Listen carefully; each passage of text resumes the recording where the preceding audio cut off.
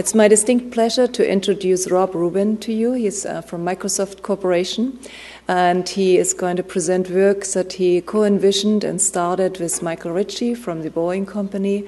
This Distinctive Voices lecture is connected to a Sackler colloquium we just completed today, which went on over the last 2 days. And so please, Rob, it's all yours now. Thank you.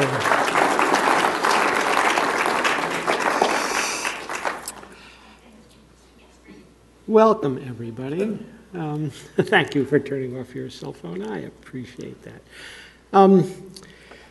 So the topic of my talk today, of our talk, is what can the development of the flu vaccine teach us about online learning? And this might seem a little disconnected to you because these are two very, very different disciplines. But I think that we'll see that there is really a deep and intimate connection in how science converges and how then science diverges. And so let me begin with a little story. Right now, can you think of two of the most important vaccines in the history of both this institution and of America? The Salk vaccine, that is correct. But we recognize President Lincoln in this picture.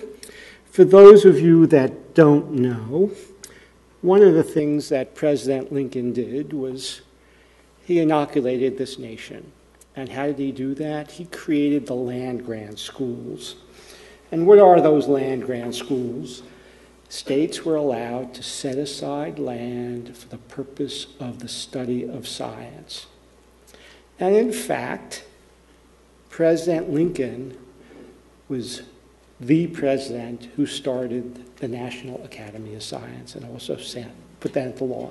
Now, why do I call the Morrill Act, the land, also commonly known as the Land Grant Act, an inoculation?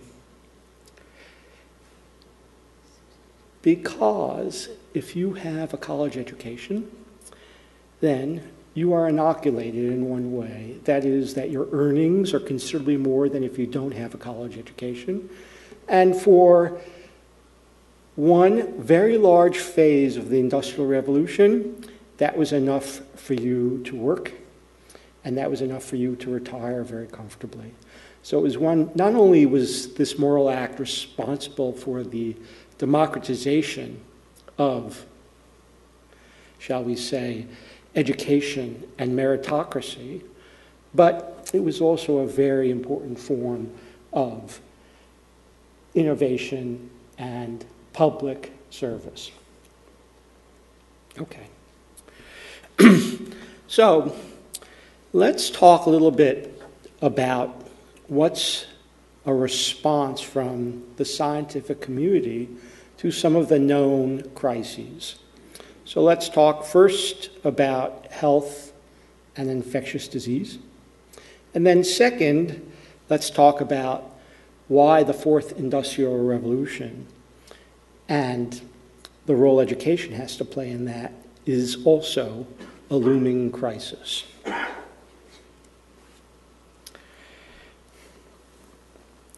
As Kati introduced me, this is a diagram that I've borrowed from one of her talks. But this is a pretty important diagram. Look at how the next pandemic, influenza, is traced. Look at what can happen.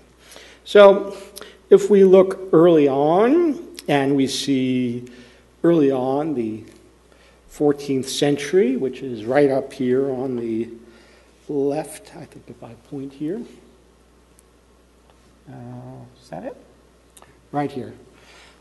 Not a very, very, quite significant in the annals of history, but by comparison, because of the air travel and the ability to move, we really do see that in the 21st century, the SARS map is quite expansive. And in fact, we can see seasonal and geographical forecasts, and we can also see some experiments here in terms of the reproductive model, that is, that what happens if this distribution spreads the way it might. And this is not just indicative of what the crisis might look like, but it's also predictive in the sense that interventions are possible. And so what makes this possible? What makes the influenza vaccine so critical from a science point of view, you could imagine, is this is a national health crisis if people are infected by that virus. And so particularly the elderly, the sick, etc. And scientists have to do all this prediction. Now notice, this is something I haven't talked about yet. I haven't talked about biology at all here. This is predictive. This is a deep data exercise. So that is a crisis. What's the next crisis? Or what is the next big challenge facing our country right now and facing the world? Well, particularly if you work for Boeing or if you work for Microsoft, you need a STEM education. And there's a huge skilling challenge in manufacturing, in data science, and technology skills. What's happened here is we see that this, in the late 18th century, in the Industrial Revolution, relatively stable production plants enabled by water and steam. Early 20th century, we're able to get to automation and scale. Starting in the post-World War II revolution, when Peter Denman went to Japan, introduced quality control and lean manufacturing, there was all about how plant operations worked. Today, we're in the digital manufacturing era. And so what's happened across each era is new jobs have been created through innovation, but others became obsolete. What is it about the fourth industrial revolution that is going to be different? Well, the predictions are that it's going to fundamentally alter the way we live, work, and relate to one another. And the prediction is that this transformation is going to be rather dramatic. We have to have a response to this. It's got to be comprehensive, it's got to involve all of the stakeholders, and it's got to include academia and the public and private sectors. And this is the crisis that we're facing. Now, I've been talking for a bit. I'm going to slow down here, and I'm going to ask the audience 2 questions. So question number 1, just shout it out. Can you name 5 scientific and technological innovations in the last 3 decades in medical science that have transformed lives? Go ahead. Pardon? I didn't hear you, I'm sorry. Organ transplant. MRIs and fMRIs. MRIs, fMRIs. What else? Total joints. Joints, joint replacements. What else? Statin drugs. Statins. What else? Genome. Genome, cracking the human genome. Eric Landers, that's right. Pretty easy for you to do it. Now, I'm just going to ask for 5, but I'd appreciate 1 or 2. Can you name those innovations in learning science in the last century? What has changed about learning? Computers, computer-based learning. MOOCs. We're struggling here, aren't we? We're struggling. We are not yet a discipline. In other words, what makes medical science a discipline, what makes it a discipline, is that things have converged. These disciplines, these independent disciplines, have all merged to become one. And then, according to the theory of convergence, they will diverge again. But to answer this, anybody here from the Annals of Psychology know about the marshmallow test? So, good. So you don't think about that as part of learning science, but what's the marshmallow test? Basically, this test was conducted at Stanford, and a kindergartner comes in and is asked if they would complete a little task. And they're told, if you do this task, we'll give you a marshmallow, but if you delay, we'll give you a couple more marshmallows. And let's see what happens to that learner, to that small child. Turns out that the learners, the students, these children that delay gratification are very predictive. That behavior is very predictive of several other indicators. Turns out it's predictive of success in graduating high school, of SAT scores, of even your body mass index. Very predictive. So Bloom, 2 sigma, Bloom. So notice how these are all very separate. 2 sigma, Bloom showed how interventions in the classroom can result in a 2 sigma improvement in the classroom. We now know about brain science, the amygdala, attention, neuroimaging. We know how the amygdala shrinks instead of the flight or fight reaction. That reactivity slows and you're able to focus. If you've heard of adaptive learning, item response theory is a form of mathematics that allows you to really think hard, to really know what somebody has done and what the next question should be. All of the college boards today, for example, or the GMATs, employ some form of adaptivity where if you don't know what a quadratic equation is, they're not going to keep asking you for more quadratic equations. It's going to go back and ask you some algebra questions to see about your mastery there. And of course, we will talk about MOOCs, SPOCs, and blended learning, which are very recent, 2011, in fact. And so we'll bring you up to date. Okay, so what is the difference here? And I'm going to come back to this if we look at it, between the discipline of vaccine development, the discipline that's brought to bear on all this medical science and biology. It is the convergence.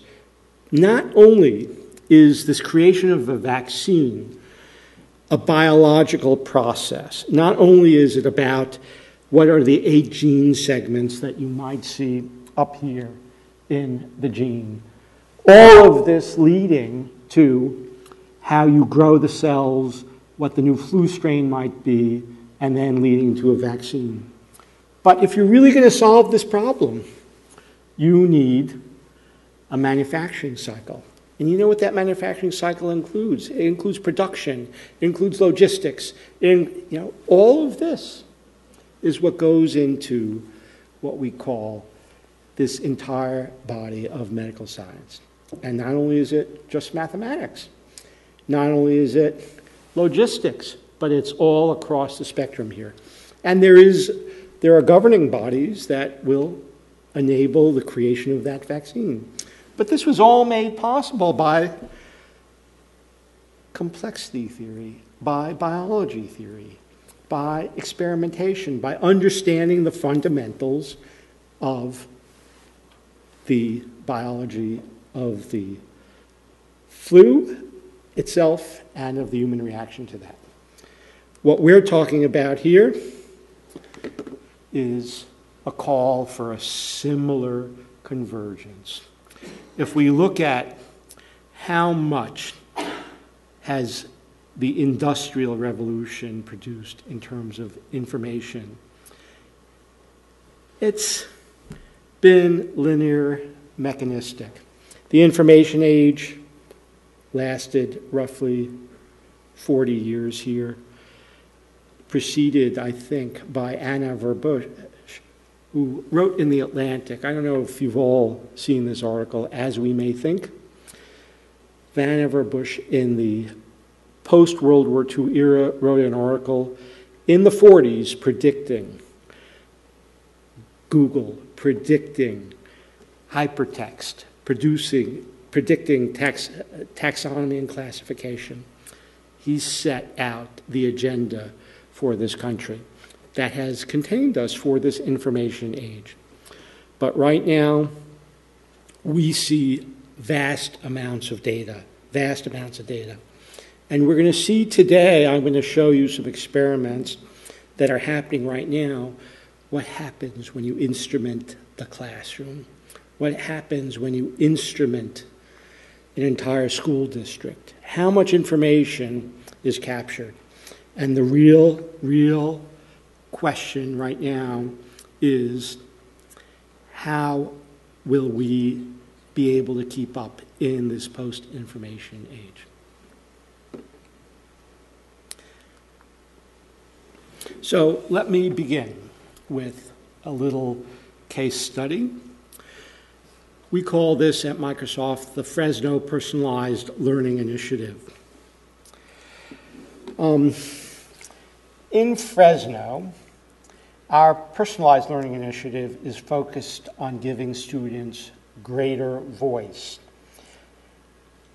It is on choice and collaboration opportunities in their learning. This initiative was started this fall and included teachers and students from almost every school in the district. Fresno is a large urban district with high poverty rates and provides its students with opportunities to develop the competencies they will need to thrive. That is the goal of the Fresno Personalized Learning Initiative, in which Microsoft was able to participate. Now, the Fresno system has very explicit learning outcome goals. And you'll see that they are not just academic ones, but rather they include what is often referred to as 21st century skills or soft skills. I rather prefer power skills, but they refer to them as the future competencies that are required by today's employers. Skill communication, strong academic foundation, creativity, all a part of this. So, the elements of the Personalized Learning Initiative includes professional learning. It includes a pedagogical model that centers on student voice, choice, and collaboration. So the teachers, they take part in this learning through both formal sessions and ongoing communities in their schools. Every PLI classroom, everyone has a device. Every student has a device, and every teacher is trained in how to use all those devices. So what does that result in? It results in a massive array of data integrated for analytics. What is really unique about this partnership is that it's bringing together a comprehensive set of data from Fresno. You can imagine how large that is. Student demographics, school climate data, socio-emotional learning measures. Microsoft is integrating all of that into a single model that includes very granular data on the social interactions, how the teachers and students are using the technology in the classroom every day. Imagine, looked exactly like our classroom, doesn't it? So the first question you might think is, do we want to talk about the students? That's actually the second question. I'm going to provide a teaser right now. That is this personalized learning initiative changing what the teaching practices are in that classroom? The teacher is the ultimate partner. The teachers are not being displaced here by technology. The teachers are those who are the partners to the technology, but they are the enablers of that classroom. So, several things that have happened here, okay? The teachers, the focus of this initiative is on teachers collaborating, and they're using the same technologies they use with their students. They frequently share stories about how the personalized learning initiative impacts their students. And you can see there's an investment in professional development hours that's required to do this. So let's talk about this. We are PLI teachers in a team able to collaborate with other PLI teachers. So we are not just collaborating our site, we're also collaborating across the district now. So how many teachers are able to collaborate? We're enabling that collaboration. That for us is a very significant advance. The teacher is not isolated. The teacher now becomes part of a community of practice, and they're able to collaborate significantly more if they're involved in this initiative than if others are. So that is the first story. The learning advances are rather significant as well. Chapter 1, Case 1. How many here know what a MOOC is? How many people have taken a MOOC in this room, an online learning? How many people have not? Okay. So MOOCs are, first and foremost, you can think of them as online classrooms. We will go through what the anatomy of a MOOC is. A SPOC, invented by Armando Fox from Berkeley, is this name. What's a SPOC? A SPOC is a small private online course. It's essentially a MOOC used in the classroom. And who here knows what a blended classroom is? A blended classroom is happening, and the adoption is very, very fast, but that blended classroom is where a teacher enables the students to do the work online, and then they come back to the classroom. We're going to attempt a blended classroom exercise here in a couple of minutes. Okay, so let me tell you a little bit about the anatomy of a MOOC. Here is a MOOC called 7.00X. This is Course 7 at MIT. It's the Introduction to Biology, The Secret of Life. And Professor Eric Landers, who is the lead in having cracked the human genome and made many, many other great contributions to science, spent his time to build out this course and build a course team that would help him, not just with the lectures, but would also build out many of the challenges and simulations in that course. So the first thing is, you can see here, and I'm not going to play the video right now. I wish I had recorded it so you could have it. But students are able to watch a video of Professor Landers at the board. Okay? This is all enabled by edX. MIT, Harvard, Berkeley came together, and they funded a nonprofit so that these courses could be distributed across the world. Okay? You can imagine that this is in over 100 countries is available, these videos.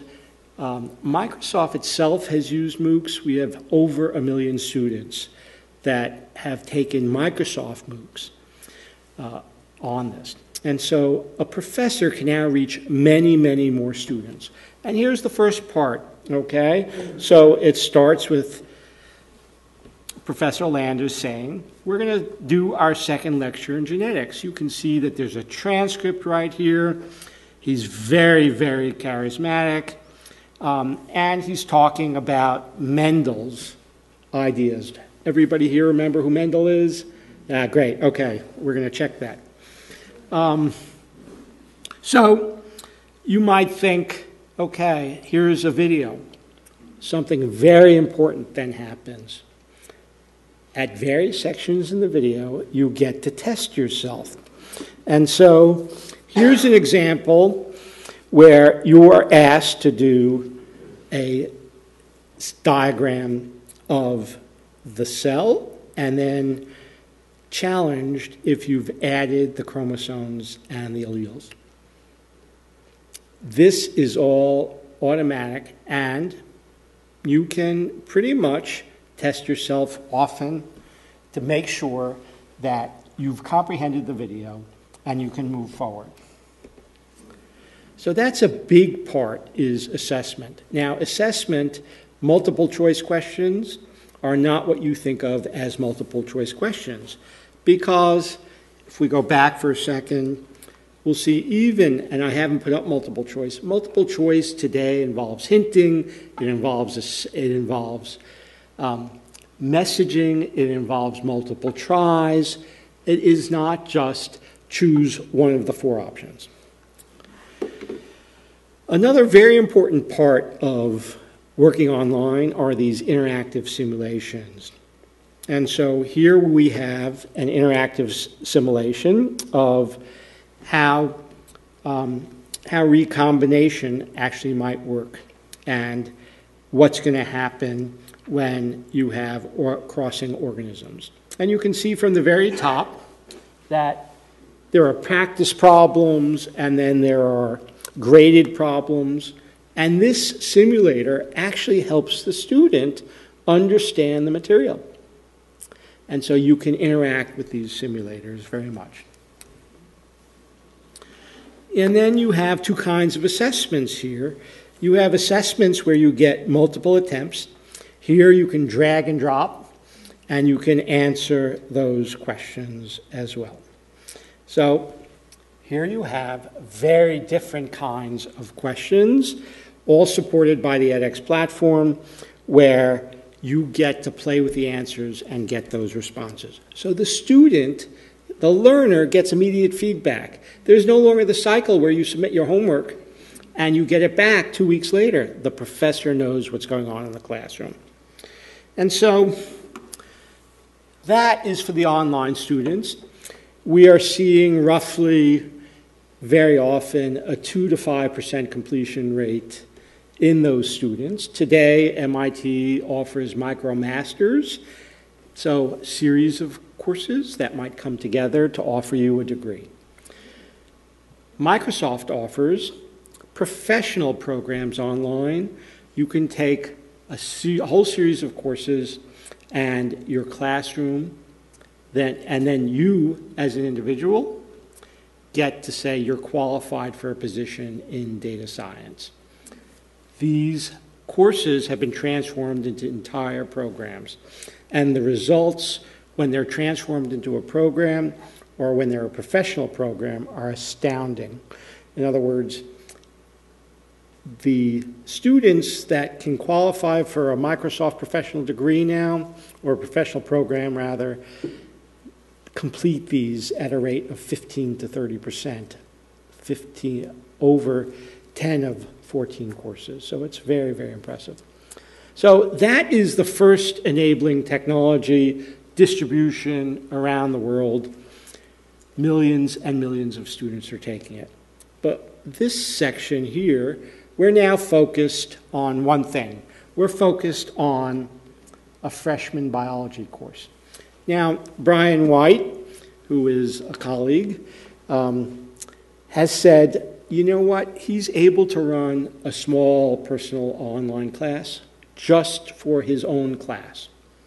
Okay, so he's taken this biology of life He's sectioned it off, and he requires what? He requires that students do the work at home. So what happened? What happens when you do that and when you flip the classroom? So between 2012 and 2013, the first thing is his lectures used to be 3 hours.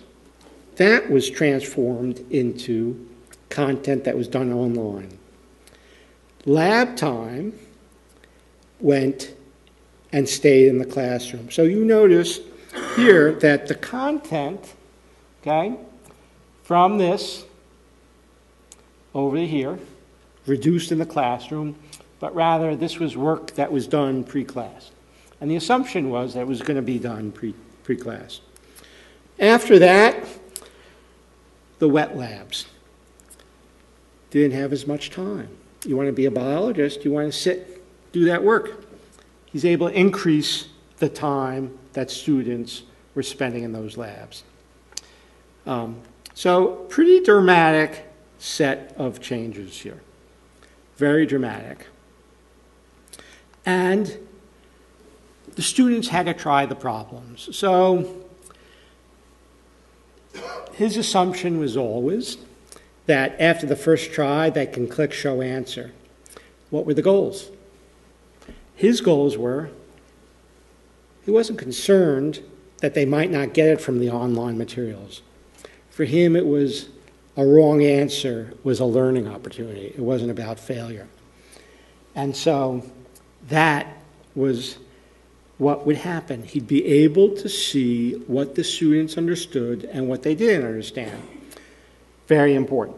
So I'm going to say that this was a success. I don't know if you want to cluster. Can we have the handouts? Is that possible? Okay. I'm going to ask you to now, you could imagine Brian, Professor White, standing in front of a classroom like this. I actually sat in his classroom the week before Thanksgiving. You know what generally happens in a classroom before Thanksgiving? Nobody's there. He had over 200 students in an auditorium like this. So I'm going to ask you to cluster into groups of 3. I'll need 1 copy of this right now, if I can. Do we have enough? So please get up. Please go around. Sorry, I don't have a copy of this. Okay.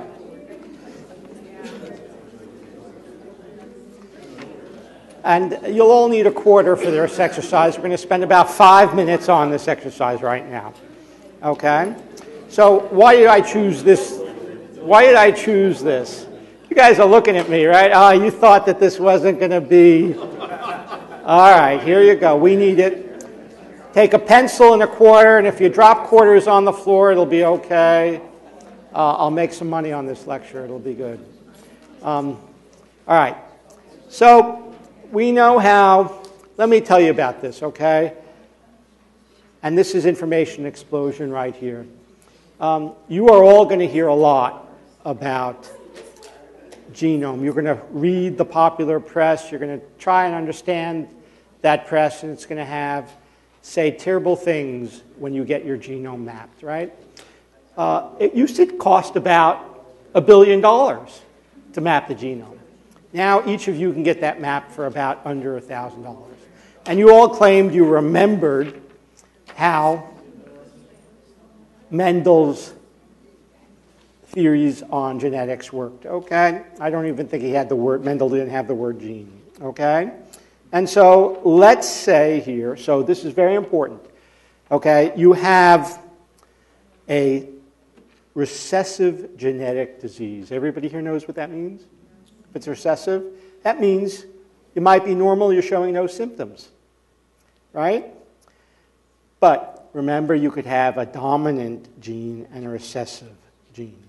So let's just say if the father is DD, there's a half chance that he will give what? The little d to his offspring. But the same is true for the mother, okay? So let me ask you, if the child gets a D from both mom and dad, the little d then unfortunately, that child will have the disease. So let me ask you a question here, just by a show of hands. I'm not going to ask you to click in. If these big D, little d, mom and dad, have an offspring, if the first offspring has the disease, and so the probability is 1 in 4. Let me ask you this simple statistic question. What's the probability that the next 3 children will have the disease? How many people think that if the first child has that disease, then for sure the other 3 children will not have that disease? So there are people here who think that, right? Okay, how many people think that there's unlikely to be any more disease in that family? And what is the probability of doing that? So take 3 minutes now and take out your quarters and let's see the genotype. What if you get it? How would you get the phenotype here? Okay. Flip a coin. If it's heads, you get a big D. If it tails, the allele is little d, okay? And write that in the appropriate box. So do that, and I want you to fill this out. Don't not do the work. Don't not do the flip of the coin. For all 4 children, you have 2 minutes. Let's go. Okay, are we all set? Have we finished this work? So first of all, what happened in this classroom right now? It's a buzz. It's a mess. It's happening. This is where learning is happening. I want to point this out. Now, for those of you that thought that the probability that the next 3 children would not have the disease, if the first one did, let's first find out how many here had the first child, raise a hand. How many had the first child have little d, little d? I need to count them. Keep your hands up. 1, 2, 3, 4. What? I'm counting. We really needed a couple of hundred people to be statistically valid, so I'm going to multiply each team by 4. So the first team was 16.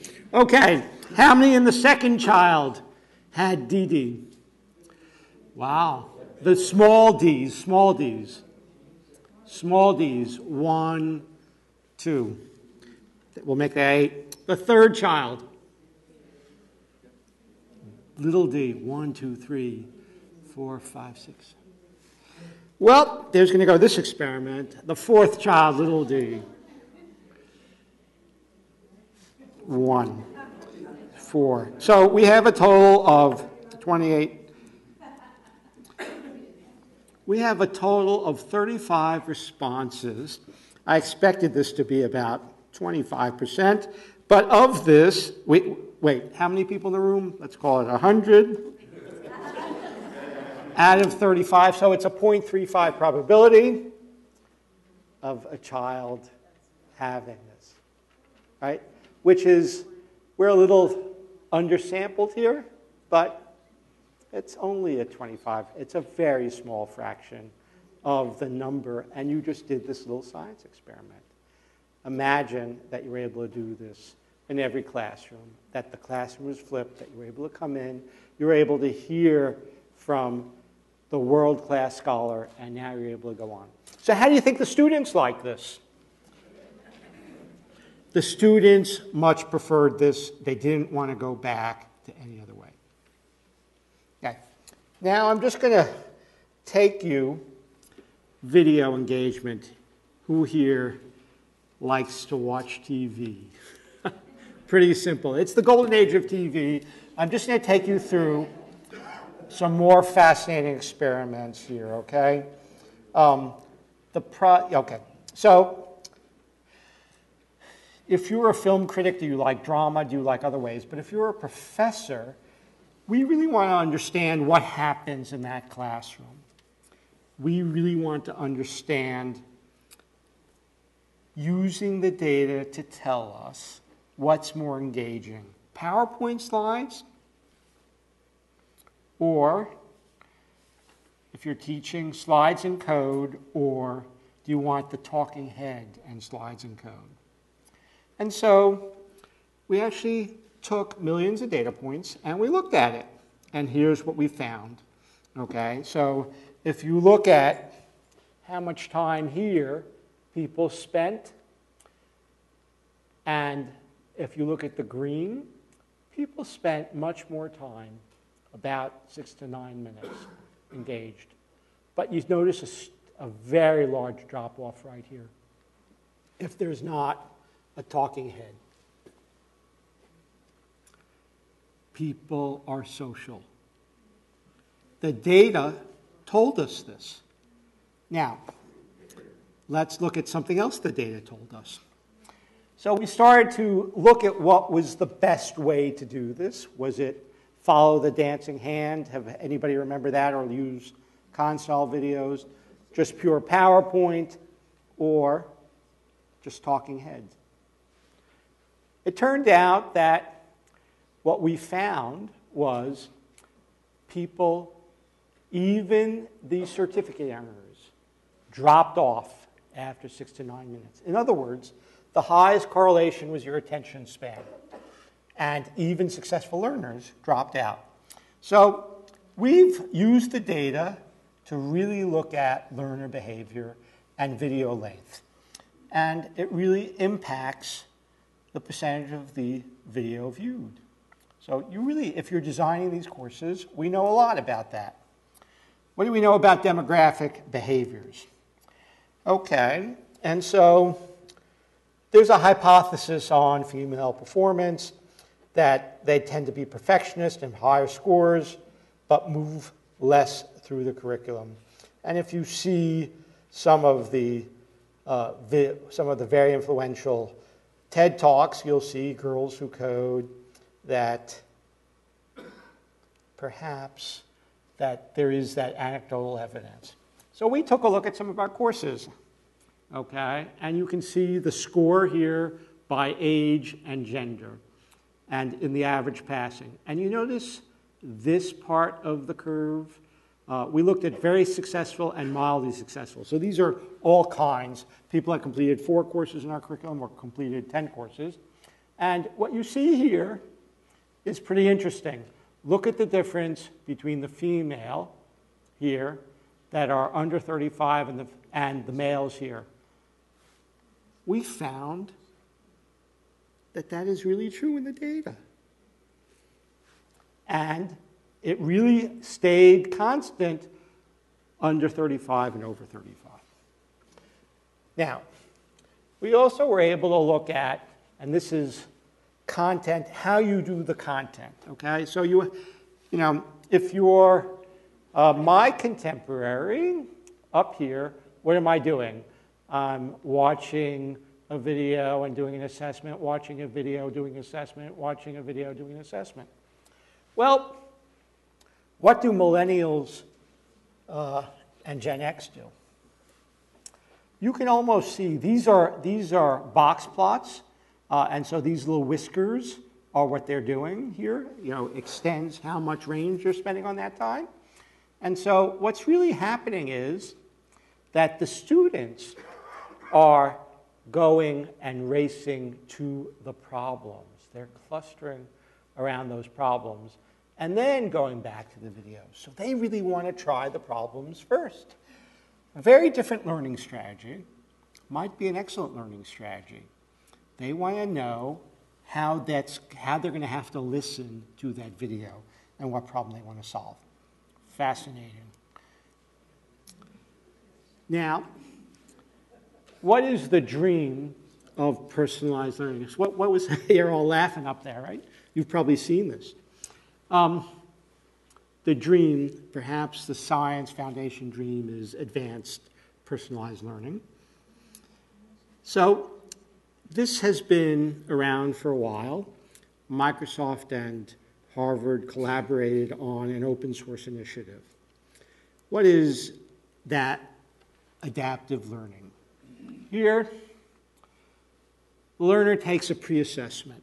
We want to know not what they achieved with their grade, but what was their knowledge level to start. And then at the end, we ask them to take a final assessment so we can gauge how much they've learned. And from here to here, we want to know what their mastery is. What's the adaptive learning? It refines the model of what the learner knows. And so the systems always, the adaptive engine is choosing the assessments to gauge the mastery. And so what we think is adaptive learning can transform the efficiency of learning by, we have some hypotheses. There are no metadata studies on this, just the way there are metadata studies on, does back surgery work for you? Should you have your meniscus removed? There's many, many meta studies. This one, we don't have a meta study on. So, what's the decreased time to mastery? Persistence and grit. Who here knows what grit is? Grit is when you fail, you keep going. And it's a very important theory in psychology. And it's all, this is one of the motivations behind Microsoft's growth mindset. Dweck's work on this is absolutely extraordinary. So, what do we really find? We found, and I'm going to show you how to read this very, very quickly, but what we found was we could actually, by instrumenting each question, each assessment type, we could look at an individual learner and we could look at groups of learners. And so this is no adaptivity, this is just what happens. And let me show you how to read this, okay? On the left side here and over here is what we think the system says is the probability that you have mastery. Now you notice all these where we start, so let's take this, this red line. We don't think you have very much mastery, and then you do a problem on this module, and you do another one. You get it right. So look, our estimate's up here, and then you take another one, and you fail, you fail, you fail, you fail. What happened there? The student was guessing. And then they finally did another few problems and learned more. So we're looking under the covers, and we're able to estimate. Now, we talk about AI and machine learning as having biases. We have no idea where these students started, right? We haven't engaged them yet, and so this is embedded in the algorithm. This is one of the dangers that we have to understand in our complexity. So we've then said, let's cluster the students into groups. And so what you'd kind of expect is the students would go down in the lower mastery group, and in the higher mastery group, they'd go up. And what you see here is once they pass the course, they don't do as much. But here's the interesting thing about the lower mastery group. See this line? Some people just quit. We don't understand the behavior. Maybe they weren't challenged enough. So what does the adaptive engine do? So this is very early. It's some of the very early results. We don't know if this holds, but in scientific transparency, we'll show you a little bit here. So you notice the learning curve here, right? And this is a learning curve that says, over time, what's the number of problems, and what do we think your probability of mastery is? So if you're starting out over here, or down here, or here, and you look at the two groups, you have the first group, Group A is blue, Group B is gold, and Group C is green. If this was a clinical trial for medicine, right, which group would you want to be in? Would you want to, early on, accelerate, and over time, know you were going to get improved? You want it nice and smooth. We don't know if this will hold up, but we looked at each of the modules in there, and we don't even know if we look at an individual right now. Notice this, so I'll now give the secret away. The blue group, we are optimizing for mastery. So you see how smooth that is? The yellow group, we're optimizing for continuity. You've heard of move that child onto the next module, can't go back. So we just ran an experiment to look at it, and we'll report on this as it comes, but I'll give you an early glimpse here at the National Academy of Science. And right here, you can see that those curves look like you might expect them to, that you have it. So I'm going to wrap up right here. We're on what's called the innovation curve right now. Have you all heard of the tipping point? That's when you cross over time from early adopters to a majority, and then you cross the chasm. But we know that substitution follows the S-curve pattern, and it's already passing that pattern. That is that right now 50% of students are taking at least one online course. So I showed you the hybrid model, which is the teacher in the classroom, and the online models. And we know that sometimes there's a hybrid model, right? We know that the Prius is just on the way prior to the Tesla. We have to ask ourselves, is this complex system going to stay as a hybrid model, or are there more complex approaches and will it remain disruptive? We don't know. But I want to tell you this right now. We're in an age of intelligent systems, large data, complex, with high complexity. Education is really a complex adaptive social system, and this is going to require academia and industry to rethink the boundaries of educational research within the broader ecosystem of STEM education. And that's critical to Boeing, that's critical to Microsoft, that's critical to society. And it's also contemporaneous with Lincoln and the founders of this academy, who decided that advocacy was an important role of this institution. So I hope today I've framed the problems for you. You've had some fun, and I'll take a few questions. Thank you.